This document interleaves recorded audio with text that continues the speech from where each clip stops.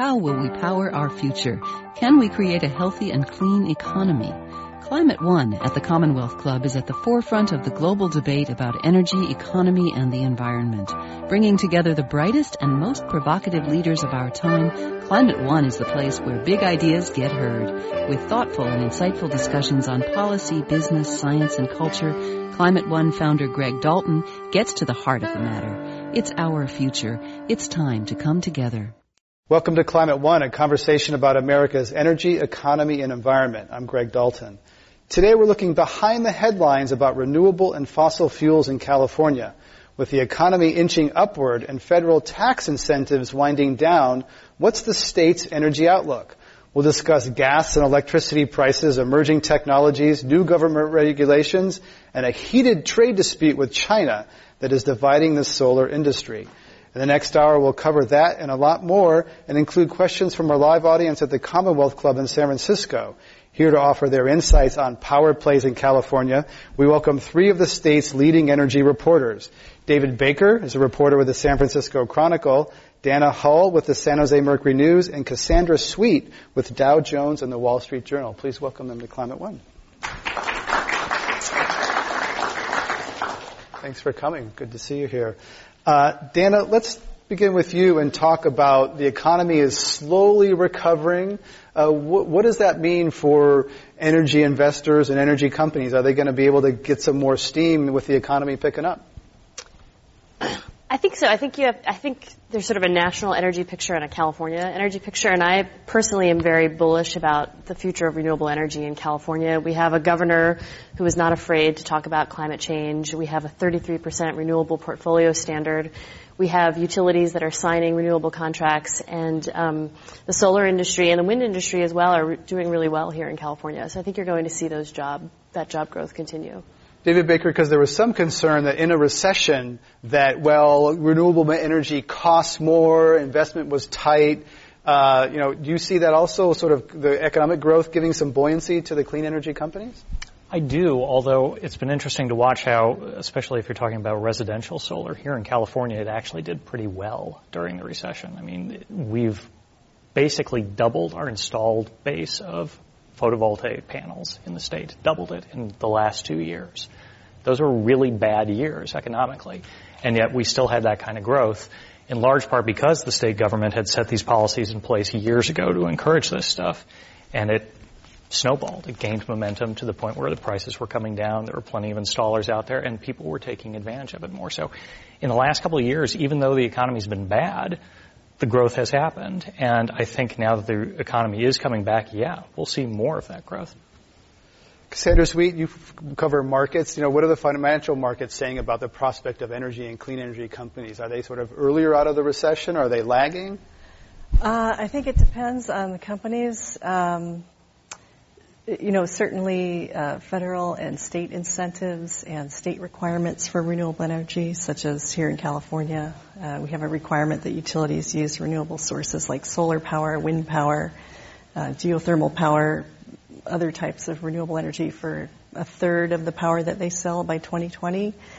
And so that requirement and the federal and state incentives have really driven demand here for renewable energy and created a market for developers who want to build those projects. So developers like for solar, Suntech, other solar power developers, suppliers, wind farm developers, they have a market. They can come here, they can bid projects, they know they're going to get a contract.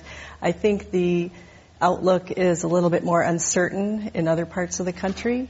For example, the Southeast, where they have little, if any, renewable energy requirements.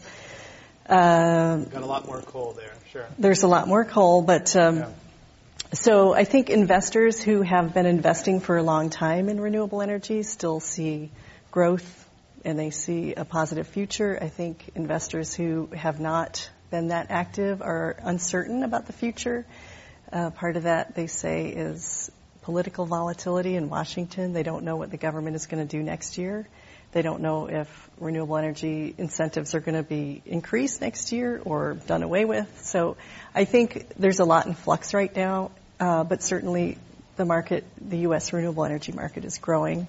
And the question will be, how fast will it grow? There's also, I think it's important to differentiate between some of the different kinds of companies. Like, you're talking about project developers, the people who are building big power plants out in the desert that use solar power or geothermal in some areas.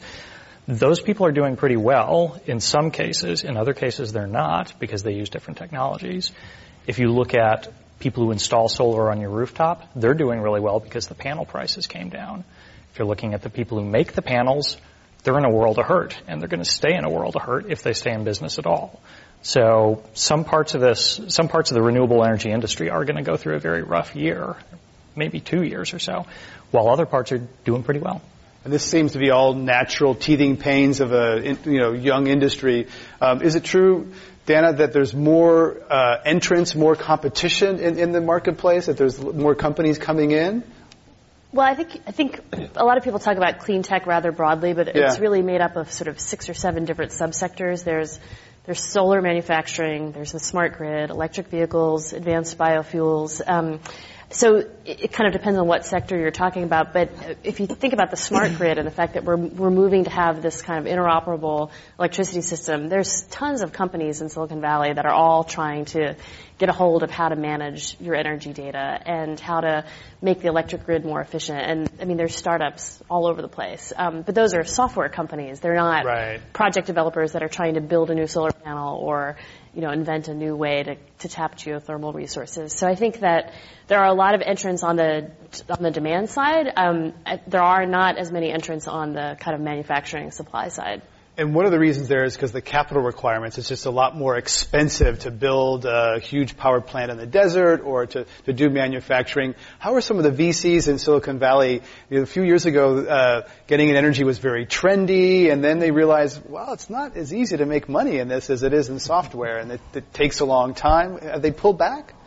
I think that what you've seen in Silicon Valley is maybe a maturation of the industry and a growing understanding on the part of VCs that, investing in energy is not like investing in software. It's a very capitally intensive, long horizon kind of investment. And, people who thought that they could invest in a company and get an exit 3 or 5 years later are realizing that time horizon is more like 7 or 9 years. And so there are, so it's not 2 guys in a dorm room in flip-flops who create a huge company, right? It doesn't work that way. It doesn't work that way, in part because you have kind of competing state and federal regulatory structures that make the whole process of getting permitting and licensing a lot longer. I mean, there's environmental regulations, there's CEQA, there's FERC. I mean, you have to deal with a lot when you're trying to create energy. There's transmission lines.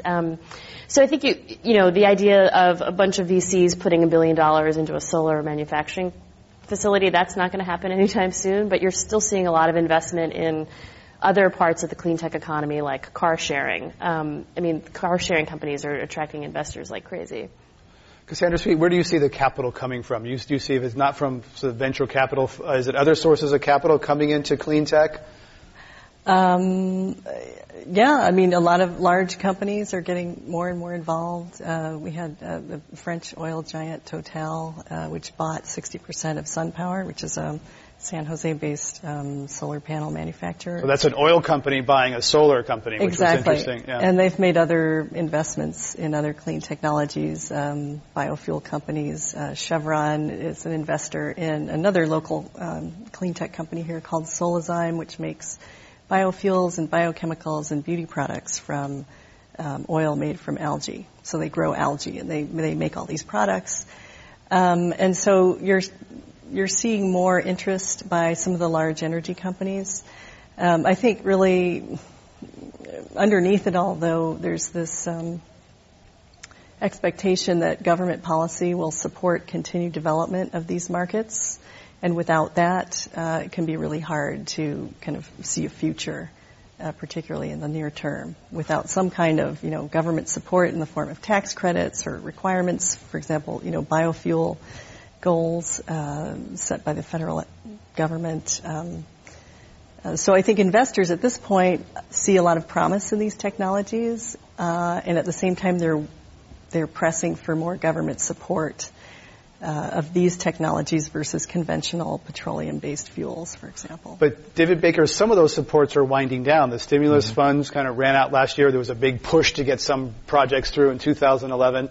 Some of that money has ended or is winding down. So how's that going to affect if the investors are saying we're counting on some buoyancy from the government? Well, it's not just stimulus funding. I mean, that was some tax credits. Yeah, tax credits. That actually is a much more long-term kind of thing. That's more of what these investors are looking for. It's not so much going to the government and saying, hey, giving me a bunch of money, although the government was doing that for a little while during the depths of the recession.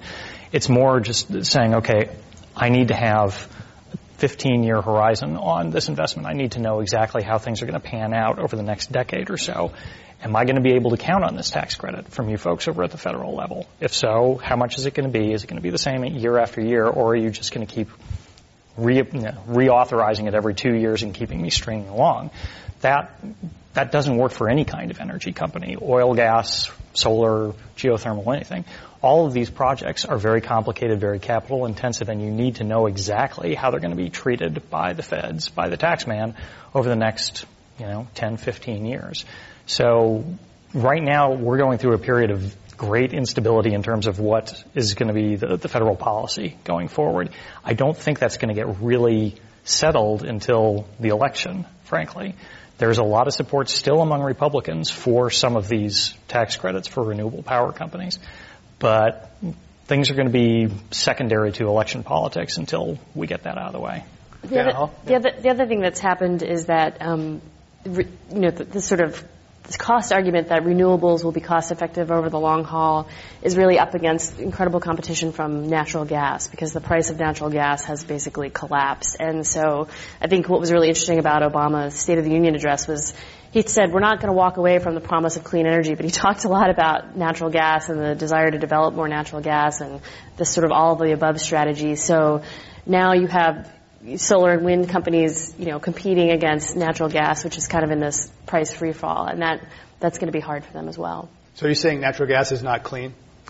Well, there's real debate about that. I mean, natural gas emits less carbon than coal, but there are a lot of environmental impacts in terms of how the gas is extracted. It's called hydraulic fracturing or fracking, and it leads to the water that comes back is not usable. There's a lot of questions about well safety and water safety and aquifer safety. So I would say that natural gas is cleaner than coal, but it's certainly not a renewable source of energy. Still a fossil fuel. It's still fossil Cassandra, fuel. you want to get on the electro context or anything else? Well, I just wanted to add that I think natural gas and renewable energy is not seen as an either-or thing, even though certainly low natural gas prices have forced power prices lower and also, made it more difficult for renewable energy to compete against that, even though prices for renewable energy like wind power have also fallen. So with innovations in manufacturing and installation, as products get better and more efficient,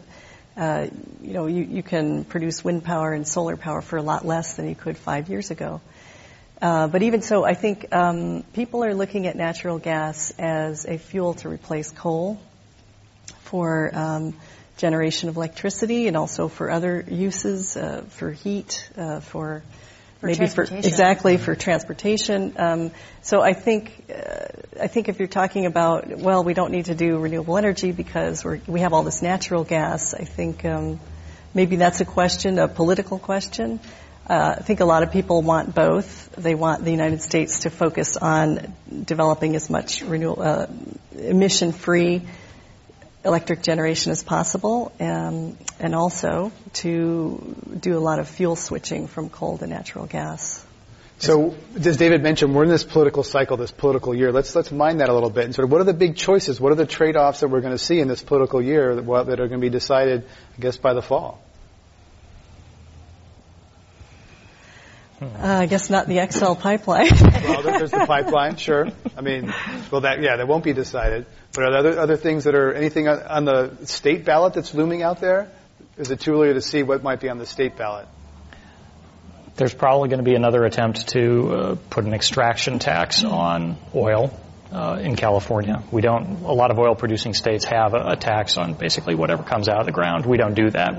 We tax them via property taxes, basically. That's probably going to be on the ballot again, but that's on the ballot almost every time, and it never goes anywhere. John Burton was that, I think, the former... I don't remember who actually first started it, but it's become a perennial. You see it often. Voters shot that down a few years ago. Yeah. And oil companies would say, well, we don't have that wellhead tax, but we get taxed in many other ways. Our taxes are just as high as those other states if you count up these other taxes. Is that true? I don't know if you actually, if you sat down and tried to pencil it out. I've never done that. I'm not sure if they would equal out. And, if you're talking about trying to capture all the value through property taxes on something whose price changes as much as oil does, there's a problem with that just in terms of how you're constantly having to assess it. I don't know. It's something maybe voters will change their minds on. I do expect oil prices are going to be higher at the end of this year than they are right now, and they're already around $100 a barrel. So that could play into it. I think the debate around oil taxation comes down to, oil producers saying, if you overtax us, we are going to go elsewhere. And so we're not going to produce, you're going to create a disincentive for us to produce oil here in California. They've said this about Alaska. Alaska oil royalties are very high. These were put in place during the Sarah Palin administration, oddly enough. Some oil companies have said that it's a price increase that's tied to where oil prices are, and so the higher they go, the higher the tax goes. And they've said could be something like 3 times what it was before if oil prices are above $100 a barrel. So they've been fighting that all this time. The oil companies? The oil producers in Alaska have been really pressing the government to reform those oil production taxes. And the current administration, Sean Parnell, has been, each year he puts forward these proposals to, reduce the tax structure. He's going to try to do it again this year. That state is very dependent on oil royalties to pay for most of their state programs. Alaskans each get kind of a rebate from this. And a lot of California crude comes from Alaska, right? So a lot of the gasoline we put in our tanks here in California actually comes from Alaska. So could that hurt California consumers if they, it certainly could. The production in Alaska has been declining every year, and so that state really wants to see production increase so they can increase the flow through the Trans-Alaska Pipeline. And you're right, California relies on Alaska for a lot of our oil, especially here in the Bay Area. David Baker. There are 2 other things to consider there. One is that when you're talking about oil, it's a question of access for large oil companies. I mean, if you look around the world for companies like Exxon and Chevron, one of their biggest worries, one of their biggest fears is that they're slowly getting boxed out of various places that they used to be able to operate.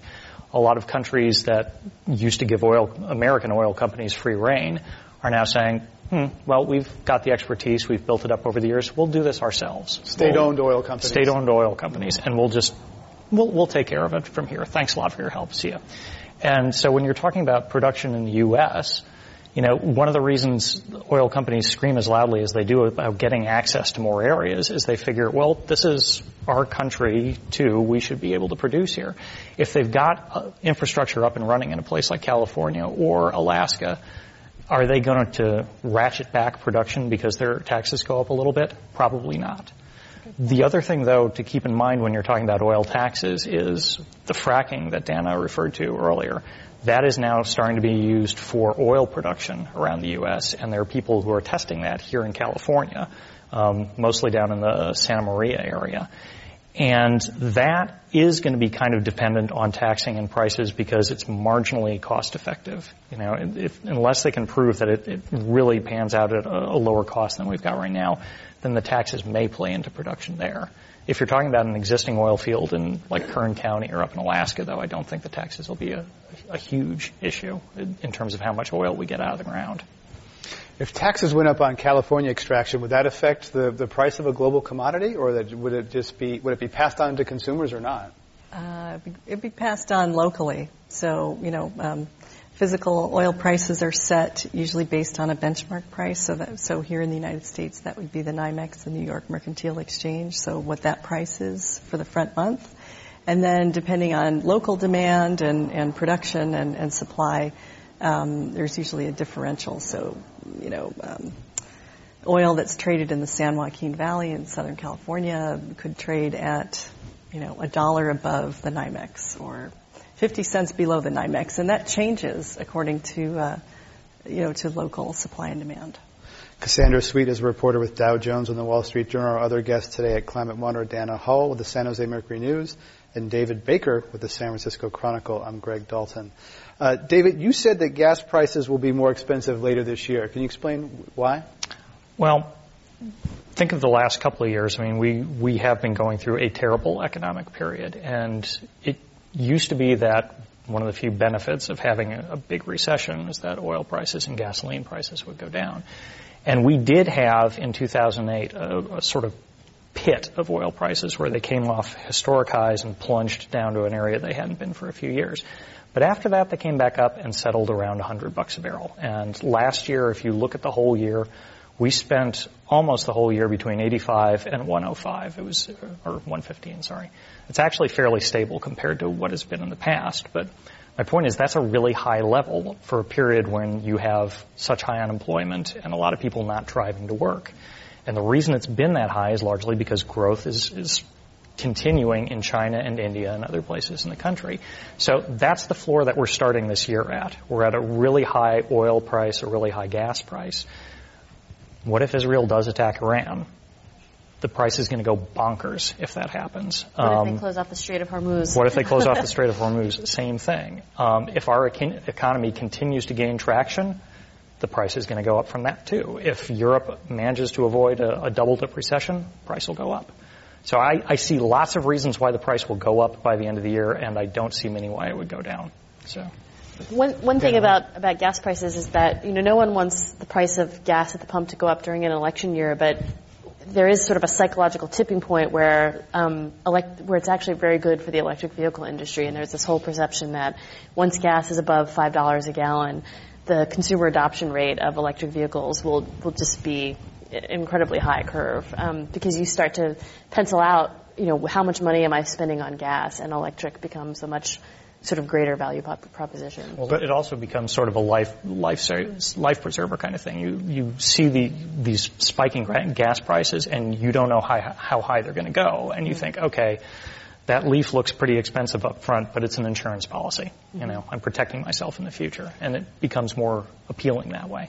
Yeah. And the fuel costs for an electric car are more stable. Electricity is regulated. It doesn't sort of spike the way gasoline does. But you said $5 a gallon. Last time it was $4 a gallon. Americans were screaming and the politicians were running. So you really see $5 a gallon?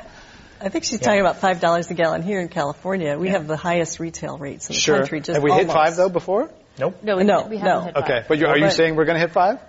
I think we could. We could. I think we could hit 5 by this summer. Really? If we had a booming global economy, and David is completely correct about this. So we have, not just China, but other Asian countries that are developing. They have these growing middle classes. All those people want to buy cars and drive them. They need more fuel. And, this is putting more pressure on global fuel suppliers. And meanwhile, we have all this, political change going on in the Middle East, and that always affects fuel prices, oil prices. So, I don't think it's completely crazy that we could see $5 really? Gasoline, in the next year or so if we had a lot of economic recovery here in the United States and around the world, and maybe something else happened. Maybe we had a hurricane.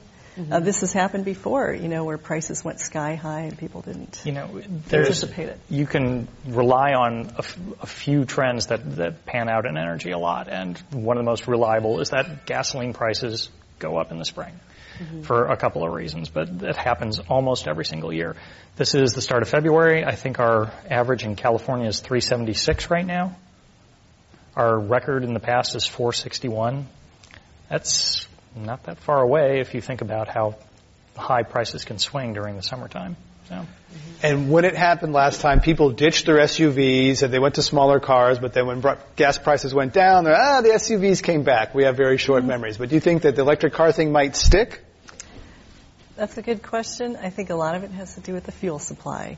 This is what we're hearing from auto manufacturers who are very interested in making these types of vehicles and selling a lot more of them. But their main concern is a lack of fueling infrastructure. So they want to see more fueling stations for electricity, for hydrogen, and they want to see it everywhere so that consumers like us are not going to be worried about, oh, how am I going to fill up my car, if I drive to Sacramento or I want to, go to dinner in Palo Alto, am I going to run out of fuel and I'm going to have no place to recharge?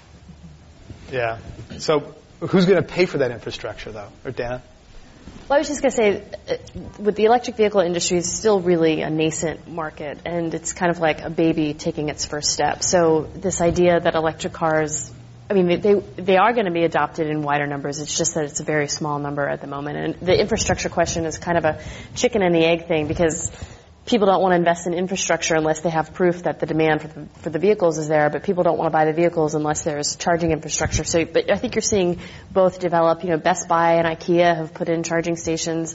There's public charging stations here in San Francisco and in San Jose and at the Oakland airport. And so as more and more of that infrastructure gets in place, I think that you'll see more consumers feel confident that they can try an electric vehicle. The other thing that's happening is that you don't have to buy an electric vehicle outright. You can borrow one or rent one through car sharing services like GetAround and Relay Rides. So you're starting to see that electric vehicles are becoming more accessible without having to pay for the cost of one up front. I think actually at the Four Seasons here in San Francisco, guests can rent a Nissan Leaf as part of the package deal of renting a room. Cool. There's also a point. You got to realize that these things have only really, the Leaf and the Volt have only really been on sale for a year at this point, and they didn't hit their sales targets. Both companies wanted to hit about 10,000, and both of them missed it, although not by much for the Leaf.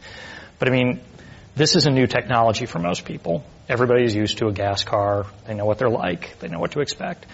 This is something that's new for most consumers, and it's not the same as looking at your neighbor's iPad and saying, "Oh, maybe I'll get one of those." It's a lot bigger investment. So we're in the period where naturally people are going to be looking at this and waiting for other people to kick the tires, and it will, it's naturally going to take a little while to snowball, assuming that the tires kick out okay. There's no major problems. People are cautious with that kind of money, so they want to see other people adopt it. They want to make sure that there aren't major recalls in the first couple of years. And then once you get that basic comfort level, that's a big thing. I just took the plunge and bought an electric car, and my wife says it's like having a cute dog because everyone wants to come and tickle it and talk about it. But people, once they realize no gas, they're like, wow, that's cool. There's a fair amount of confusion in the marketplace between electric and plug-in and some gas and some electric or all electric, hybrid. But when people realize, wow, no gas, that's pretty cool. They get it. But are they willing to really put the money down and buy it? And they're willing to wait to see how you do. Your neighbors are happy to see how you do. And tomorrow I'm going to Palo Alto for dinner at a friend's house. And I said, can you feed me dinner? And by the way, can I have some electricity? Because otherwise I can't get home. It's a real concern. I wish there was more public charging. Yeah. We're talking about energy in California with David Baker from the San Francisco Chronicle, Dana Hull of San Jose Mercury News, and Cassandra Sweet with Dow Jones and the Wall Street Journal. Cassandra, you mentioned hydrogen. Our previous governor, Schwarzenegger, was very big on hydrogen. His dreams didn't pan out for that. The hydrogen highway isn't really there yet. But is that still a viable option? Because it always seems to be 10 years away forever. This is not an area that I'm an expert on, technically, but this came up. This is a big issue in the Clean Cars regulation that the State Air Resources Board just adopted. Was that last week? Mm-hmm. And there's a federal version of these rules that's pending. So I think a lot of the auto manufacturers, they've been working on these cars. They think they can make them. I think the big problem is the major fuel suppliers that we have now, which are mostly the big oil producers, Chevron, Shell, BP, but also, you've got Valero, Tesoro, other refiners like that. They make fuel from petroleum. They don't make hydrogen. So there's a big question about where's all this hydrogen going to come from? There are a lot of smaller companies that are making it, but there's a question of how we're going to scale it up and how are we going to ensure that it's widely available for people. And this is a big fight that's going on right now in Sacramento. Who is going to pay for the hydrogen fueling infrastructure? Is it going to be the service station owners? Is it going to be the fuel suppliers, the big petroleum companies that don't make hydrogen? Is it going to be taxpayers who pay for that? Who is going to ensure that hydrogen is available for people who want to drive those cars? David, anything to add to that? Yeah, I think hydrogen sort of got left in the dust about 5 years ago, actually, and it largely over this question. We talk about the needing charging stations for electric cars. It's a lot of infrastructure that you need to put in, but it's a lot simpler than putting together a hydrogen fueling infrastructure. The only model I've seen for that works is having these little, basically, I guess you'd call them reformers, stationed at gas stations that would plug into natural gas lines and strip the hydrogen basically out of the natural gas. That's much more complicated than sticking in a charging station. And I just don't see how that scales up very quickly or very cheaply in a way that the public would accept. So I'm quite bearish on hydrogen. I don't see that is a viable solution for a large-scale problem. Electricity is already everywhere. Hydrogen is not there yet. Let's talk about the smart meters, smart grid. We touched on that a little bit earlier. Smart meters get people very excited. Some things have happened recently. Smiles here. Let's talk about smart meters this week. Dana? Well, basically, utilities across the country and around the world are changing out the metering technology, and the sort of old analog meter that was basically read by a meter reader once a month is going away, and in its place is a so-called smart meter, which is capable of reading your energy consumption levels at hourly and daily intervals. And it's this incredible leapfrog forward in terms of being able to really mine your energy consumption data. I can go on PG&E's website and see my energy consumption data on a daily basis, and that's actually really helpful to me as a consumer. What has taken the utility industry by surprise is that there's been this consumer backlash by a small but very vocal group of people who fear that the meters have electromagnetic frequency radiation that is making them sick. And so people who don't use microwaves, don't use cell phones, or opposed to cell phone towers are very worried about the kind of growth of wireless technology in general. Smart meters has kind of become a flashpoint in that fight as well. And so there's kind of been pockets of smart meter resistance in utilities across the country, but it's really been the most vociferous here in Northern California. About 90,000 people have asked PG&E to not install a smart meter, and what happened recently was that our state regulators with the California Public Utilities Commission crafted this fairly generous compromise in which, for the first time, they said, okay, if you don't want a smart meter, you don't have to have one. You may keep your analog meter, but you're going to have to pay for the cost of the meter reader servicing your home. Anyone else on smart meters and the impact? It's interesting to watch because, as Dana said earlier, there's this whole universe of entrepreneurs around the Bay Area that really like this idea and are chomping at the bit to design apps for you. They want you to be able to do all of your energy management stuff from your cell phone, from your laptop, whatever tablet, whatever device you prefer. And they want all this infrastructure to get in place so that they can roll out these services, and hopefully these services will help us cut our energy use. But at the same time, there's just been this simmering distrust of PG&E's rollout, first because people weren't sure they were accurate, and then later because of the health concerns. So I do think that these things are, one form or another of them is inevitable. I don't know that the way this is panned out for PG&E will replicate itself around the rest of the country. So far, we do seem to be sort of the exception. Well, I can tell you that there's a lot of skepticism in other parts of the country about smart meters and whether they're worth the high cost. And so a lot of state regulators have rejected proposals by utilities to install smart meters because they don't think that the benefit is there. They really don't see the cost benefit. And a recent example is in Illinois, where a utility owned by Exelon Corp, it's called Commonwealth Edison, and another utility called Ameren had been pushing to, for permission to roll out these smart meter programs. And in Commonwealth Edison's case, I believe it was, they ultimately prevailed. They got $2.6 billion to do this program. But in the end, it was not an argument about, that these things are going to save consumers money, which is what we were told here in California about, 5 or 6 years ago, or was it more than that? 6. Which has had mixed results, or actually has not really turned out to be the case. The main argument in favor of smart meters in Illinois is that when there's a storm and the power gets knocked out, the utility knows right away whose power is out, and they can respond to the outage, and they can restore your power quicker. And on that basis, they got legislative approval to move forward with the project. And I listened to one of the hearings in Springfield, and an executive at the utility admitted that, it's really unclear whether these smart meters save anybody any money, but they have a lot of value for the utility, for the grid.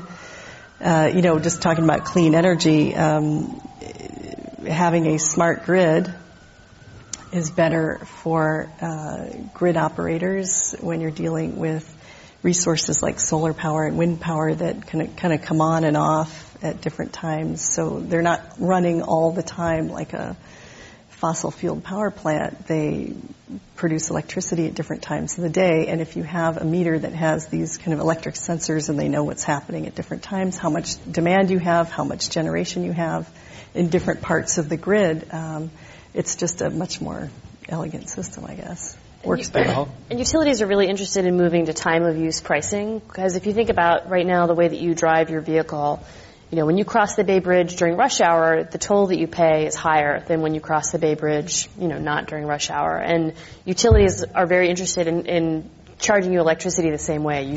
They want to charge you a higher rate during peak times of peak demand and a lower rate at night. And so they need the smart meter to kind of do that, because right now they need to be able to do interval pricing. And so once the meters are installed, you'll start to see a lot of things coming before state regulators about moving to time of use and incentivizing people to charge their electric vehicles overnight versus during the day, and having a lot of different rate structures that the smart grid would enable. And that would also help us cut our carbon emissions, because we wouldn't be relying on peaking plants during hot summer days when everyone is cranking the air conditioning. David Baker? Exactly that has been the state policy for a couple of years now, and it's one of the driving forces behind rolling out smart meters here in California. But after PG&E ran into such resistance, the utilities regulators started to pull back a little bit. They still very much want it, but they now realize they're going to have a slower rollout, because people are going to be very suspicious. And while I understand the principle of shifting the load around and trying to get people to use power when you've got a lot available, basically a lot spare, I understand the principle of that, but I'm not really sure that residential customers can change their electricity usage enough for that to work. I mean, I live in a multi-unit apartment building, 4-story apartment building here in town, and we have one washer, one dryer. If I get access to that washer at 3 o'clock in the afternoon when power prices are highest, I have to use it at 3 o'clock in the afternoon, weekend, I guess. That's right, yeah. I mean, I can't, that's when it's available, that's when I'm going to use it. It's not going to matter what the price is. And people can shift some of their energy usage, but not all of it. That's right. So people can't really, it's really difficult to shift your energy use. The best way you can do that is with heating and cooling, I think. Mm-hmm. But really when it comes to other things, most people have to get up, get their kids to school. The school starts at a certain time. It ends at a certain time. And most people work, during the day. And have activities in the evening at certain times. So I think it's kind of this idea that people could somehow, use all their electricity at night when electricity is cheapest, I think is, you might have a little bit of that, but you're not going to see this huge migration to nighttime power. You think about it, peak electricity use in our state is usually mid to late afternoon. if you live in Fresno or Bakersfield and you're coming home from picking up your kids and it's 4 o'clock in the afternoon, you're going to crank the air conditioning because you're back at the house. It's Bakersfield. It's hot as all blazes in the summertime. What else are you going to do? You're not going to wait till the peak passes and it's 6 o'clock and your kids are drenched in sweat. You're just not going to do something like that. So people, I think, are more locked into their energy usage patterns than state regulators would like. There's a lot of equity issues, too, around low-income consumers and the disabled and medically fragile citizens of our state who might be relying on medical equipment. I mean, they can't switch their energy use. For the elderly in the summer, air conditioning is a life or death situation. So there's a lot of interest in, what drives consumer behavior and how can we get consumers to change their behavior. But fundamentally, sort of under all of that is just this huge need for energy literacy and we don't really study energy in school. It's become so politicized that now, some schools in this country don't talk about climate change. And so I think a sort of fundamental problem that we have as citizens is that we're just not a very energy literate society in terms of knowing where our electricity is coming from. We need the smart meter to have that information. Right now, the infrastructure is not there. Cassandra? Well, I had one more thing to say, and the smart meter is really at the end use. That's at the retail level. That's the people who are using it. There's a lot of innovation going on for upstream. So power plants and that grid. We have a dumb grid. So the way that utilities and grid operators have been doing things for 100 years is they just operate these power plants continuously, and they just continuously put electricity onto the grid, whether it's needed or not. Because that day and night, that's what's called baseload power, because you don't want to get in a situation where you don't have enough. And also, it gets complicated. There's a certain voltage level that's needed to continue to allow those electrons to continue moving along the transmission lines and distribution lines. So the idea of the smart grid includes a change upstream where utilities are not going to be just running these plants all the time, basically producing way more energy than we actually need, where it's going to be a little bit more nuanced. So you can, they should be able to tell downstream from us how much we're going to need, and upstream how much exactly you need to meet that demand, and have other ways like storage, energy storage. That's kind of a holy grail for the energy industry. If you could store electricity and then use it during these peak times, it's really hot in Bakersfield and everybody's turning on their air conditioners, then it would be less costly than running, some kind of old gas-fired power plant continuously just in case you need it. Cassandra Sweet is a reporter with Dow Jones and the Wall Street Journal. Our other guests today at Climate One are Dana Hull from the San Jose Mercury News and David Baker with the San Francisco Chronicle. I'm Greg Dalton. We're going to put a microphone out here and invite your participation, questions, comments, etc. Encourage you to do this. If you're on this side of the room, we invite you to please go around that door rather than crossing this camera here. And my colleague Jane Ann is right there, and that's where the line will start. We really welcome your participation.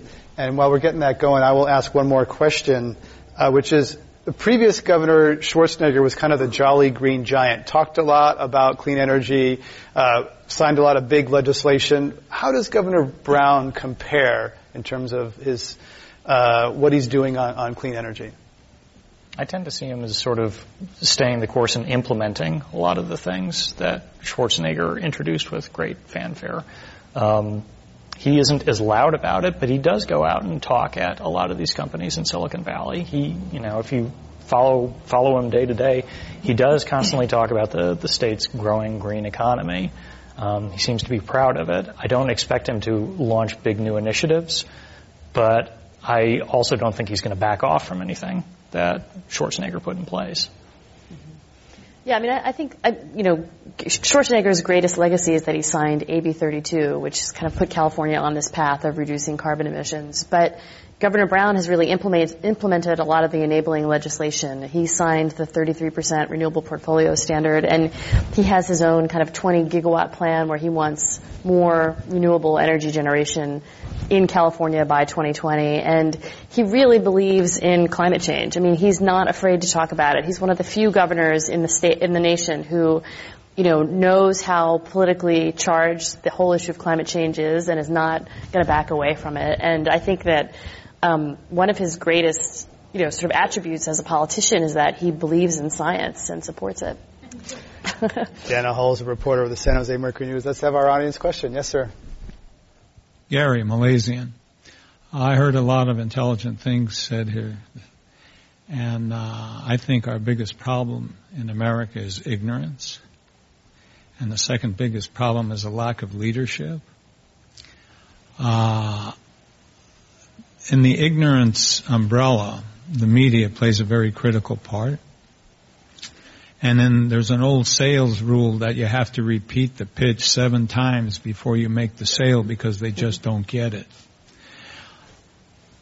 You folks have a responsibility, I think, to continually badger the public with the information that you gave here today. And there's a group in our country, I call them the super white hard right. They refuse information. It's like a concrete head. And the only way you're going to make a dent in that is to pull that element forward to move the whole bell curve. So how are you folks going to get more in? And in your umbrella, in your newspaper, where do you fit? Are you a major portion? And if not, do you need to get more time in your paper? Yeah, a bigger department for climate change. Do you have a tough time with your editors getting space for energy stories?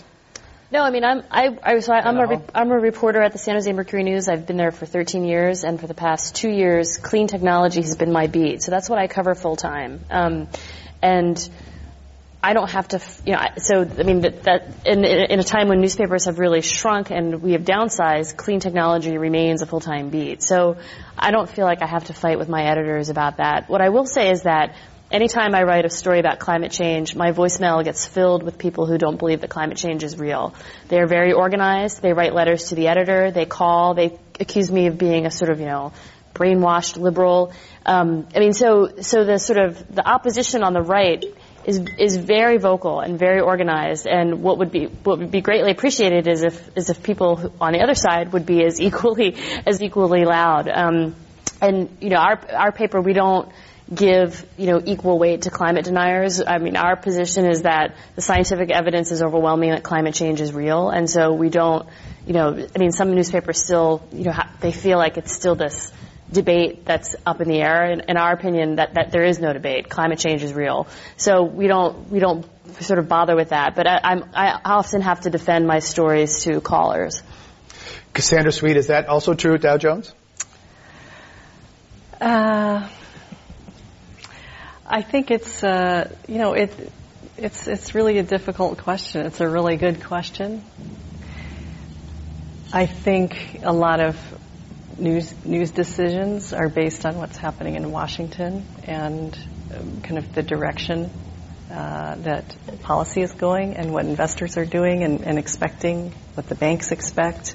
And I think certainly in 2008, there was a big push toward clean energy. There was a lot of high hopes at the United Nations-sponsored international climate negotiations that, nations would reach an agreement on cutting greenhouse gas emissions, and that China and the United States would somehow form détente, and that there'd be this movement forward, government policy to, require more renewable energy and clean sources of energy and other materials. And when that did not happen, you saw kind of a political fall off, and then I think the media kind of just adjusted to that. And so, Is climate change a dirty word at Dow Jones? No. Certainly not. I can't speak for the editorial page. However. There's a Chinese wall between the editorial page writers and the news department. Next audience question, please.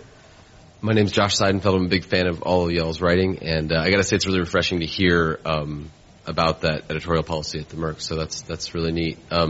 My question is about energy efficiency. That's something that this is a really fantastic conversation, but that was something that I didn't hear much about.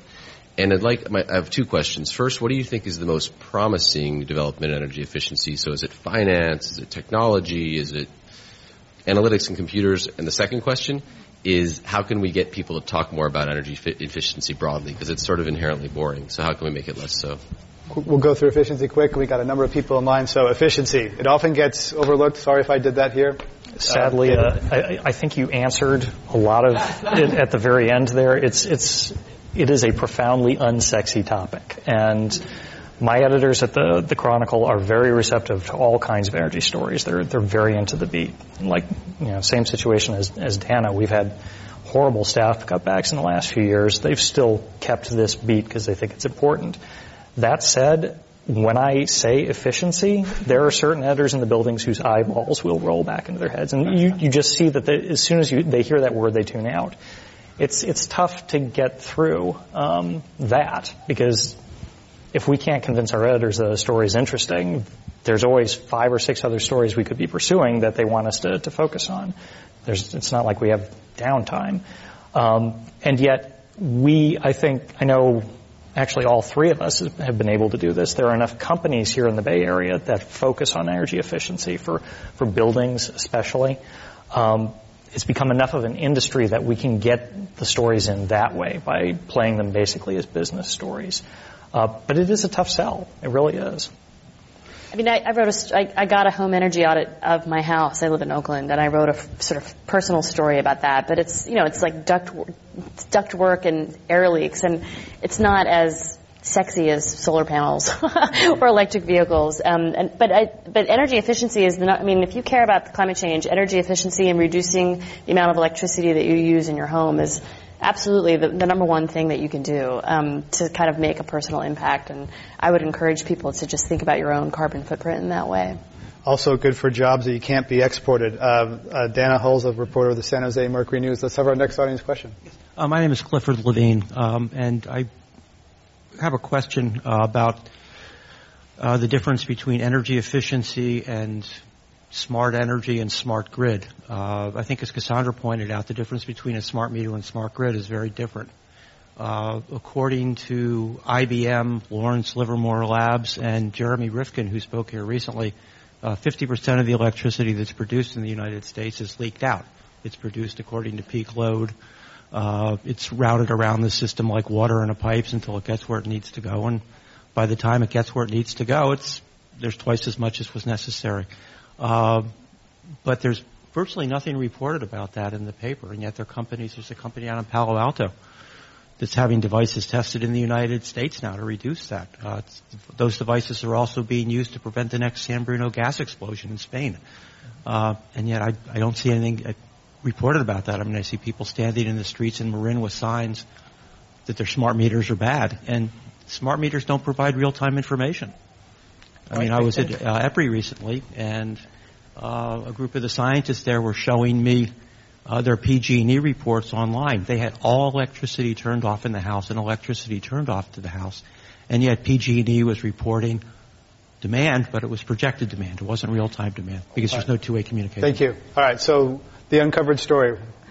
Well, I think when we report on efficiency, since we're general interest newspapers, you work for a Business Wire, so it's a little bit different, but for the Merc and the Chronicle, we're general interest newspapers, and we assume that our audience, the people who are going to be reading these stories, aren't really versed in the business, aren't part of the business necessarily. And so those kinds of business-to-business stories where you've got the companies that focus on making the grid itself more efficient, those, I have a harder time getting those into the paper than an energy efficiency story that directly impacts consumers. Those ones, that's more what my editors want. Cassandra Sweet? I think, energy efficiency could be anything. It could be, more fuel-efficient cars, like what we've been talking about, or zero-emission cars, which is very efficient. It can be, using less electricity in your home, or kind of there's this disagreement now about the California investor-owned utilities and whether they've actually reached the energy conservation targets that they promised and that they got paid for. and how do you measure it? So I think there are a lot of really interesting stories. I agree with you that there's not enough news coverage, and as David pointed out, there's a lot of news and a lot fewer reporters than there were, 5 years ago. But one thing he mentioned was that a lot of the electricity that's generated somehow gets leaked or wasted. Is that true? Is that something you've written about? Okay. It's always been that way. That's the dumb grid. We didn't care about it until recently, but yeah, that's the way it's worked for decades. Let's have our next audience question. Hi, Lori Senzi from Environmental Defense Fund. It's great to see a lot of my favorite reporters up there. Thanks for doing this, Greg. So going back to, that last question and kind of adding on to it, we support the smart grid for its ability to, allow us to use more renewable energy, power electric vehicles, et cetera. It can reduce greenhouse gas emissions quite a bit, which greatly impact public health. On the point regarding the backlash against the smart meters and the radio frequencies, what can we do to sort of tell the environmental story about the public health impacts of the way that the grid is currently affecting us from like a public health and environmental standpoint? Well, I guess one thing that I would say is really interesting. I've been to a lot of the Public Utility Commission meetings where the smart grid opponents have gotten up and spoken, and it's very easy to portray those people as, kind of like fringe, hysterical people. But when you actually see them in person, a lot of them, they've carpooled from like San Luis Obispo, and they're talking in tears about how ever since they've had their smart meter, they have insomnia, they have nausea, and they make this very compelling, very emotional case. And I don't want to dismiss their concerns, but to them, their health concerns are very real. And at the same time, there aren't people lined up to speak about the benefits of the smart grid. These hearings are packed with opponents who are using social media, who, have these huge signs that say, "My house is not a microwave, PG&E, stop poisoning me." And so they have been incredibly proactive and incredibly effective at making their case. And at the PUC meeting, Commissioner Simon said, where are the radio silent? Where are the people in support of the smart grid? They're not here. And so I think the smart grid industry and the utility industry and the environmental community has maybe been slow to realize that the smart meter opponents are as organized as they are, and they're not going away. They're not planning to go away. If anything, they're gaining more. I think they're gaining more steam. But now they have a solution, right? I would like to answer Lori's question. Sure. Yeah. So I think, Lori, your question was, how can we explain kind of like draw a direct line from the smart meters to the environmental benefits? And this is the best benefit to the environment. So you have the grid operator here in California. It's called the California Independent System Operator, and they're looking at the grid 24 hours a day, 7 days a week, to see how much electricity is flowing on the lines and how much demand there is. So with the old system where we had analog meters, even the utility, they don't even send meter readers out to read your meter every month. They guess what it is. They estimate, and they can do this over years, so they don't actually know how much electricity you are actually using. And maybe you had the prior tenant in your apartment had 10 TVs and, a lot of electronics and was using that, maybe worked from home and used a lot of electricity. But that's actually quite accurate. You're very, David here is very, conscientious and energy efficient. You're out all day getting the story, and so you're using very little electricity. Well, that message could take a long time to reach the utility, but with a smart meter, they can know right now exactly how much electricity you're using, how much you used yesterday, how much you used a year ago during last year's heat wave. And so this grid operator is making these decisions in real time. How much generation are we going to need to meet demand in the next hour and tomorrow? It's called the day ahead and the day ahead and the hour ahead markets, and these decisions that they make. And so if they don't know, if they have to make a really wide guess, they might ask an owner of a very old, very inefficient gas-fired power plant that might be 50 years old and produces a lot of emissions to, turn on that plant, because we might need your generation tomorrow because it's going to be a really hot day and we don't know how much electricity we're going to need. But if everybody has smart meters and they can tell exactly how much everyone's using now, how much they used yesterday, how much they can make a very educated guess about how much electricity, more precisely that they're going to need in the next hour, in the next couple of hours, the next day. And that information might indicate that they don't need that old power plant to start up. No, we're not going to need that peaker plant tomorrow. You can just let it stay shut down. Some of these old plants use water from waterways to cool their turbines. And this is another problem, how to kind of phase that out. That's bad for marine wildlife. So it's the avoided greenhouse gas emissions of requiring power plants to start up on a hot day versus having a better idea about exactly how much electricity you're going to need and not needing those extra power plants. David, anything to add? I was just, to go back to what Dana was talking about with the radio frequency people. The smart grid folks and the environmental folks who believe in smart grid, I think, wanted nothing to do with that entire debate, but it's going to happen anyway. I mean, that's already started, and I'm not sure how you folks in the environmental community want to deal with that. But until there is until that whole question has been nailed shut to everybody's satisfaction, which is going to be a little while, you're still going to have this problem. I don't know how big it's going to be in other parts of the country, but yeah, it's not going to go away around here, I don't think, anytime soon. David Baker is a reporter with the San Francisco Chronicle. Let's have our next audience question, please. All right. Renewable energy developers have come to realize that one of the biggest challenges to actually getting the energy delivered is the transmission grid and proximity to a grid and how easy it is to get the energy connected. And in the past week, we've seen a couple of stories about, for instance, the state park system that a bunch of facilities had renewable energy projects completed in their parks and had a great deal of difficulty getting the interconnection to their local utility. And I think there was another story about some of PG&E's investment in a transmission line that's going to be going from somewhere down to the southern part of the state. So my question is, what do you see as happening in the transmission network in California? What are your projections? What do you think the greatest challenges are right now for improved transmission in California? Thank you for that question. Yeah, lots of fights over this. Yeah. It's actually, if you had asked that 5 years ago, I'd probably give a little bit different answer in that. About 5 years back when the state was really looking at getting to 20% renewable by 2010, before we even got to the 33%. Everybody immediately focused on that issue because we had the electricity crisis here a decade back, which one of the things it showed us was weaknesses in the transmission grid. And so 5 years ago, the state was very worried about that and was putting out these projections that we're going to need all of these new high-powered lines all over the place. It's going to cost billions of dollars. Each year that keeps getting ratcheted back, keeps getting scaled back. And a couple of things are happening at once to do that.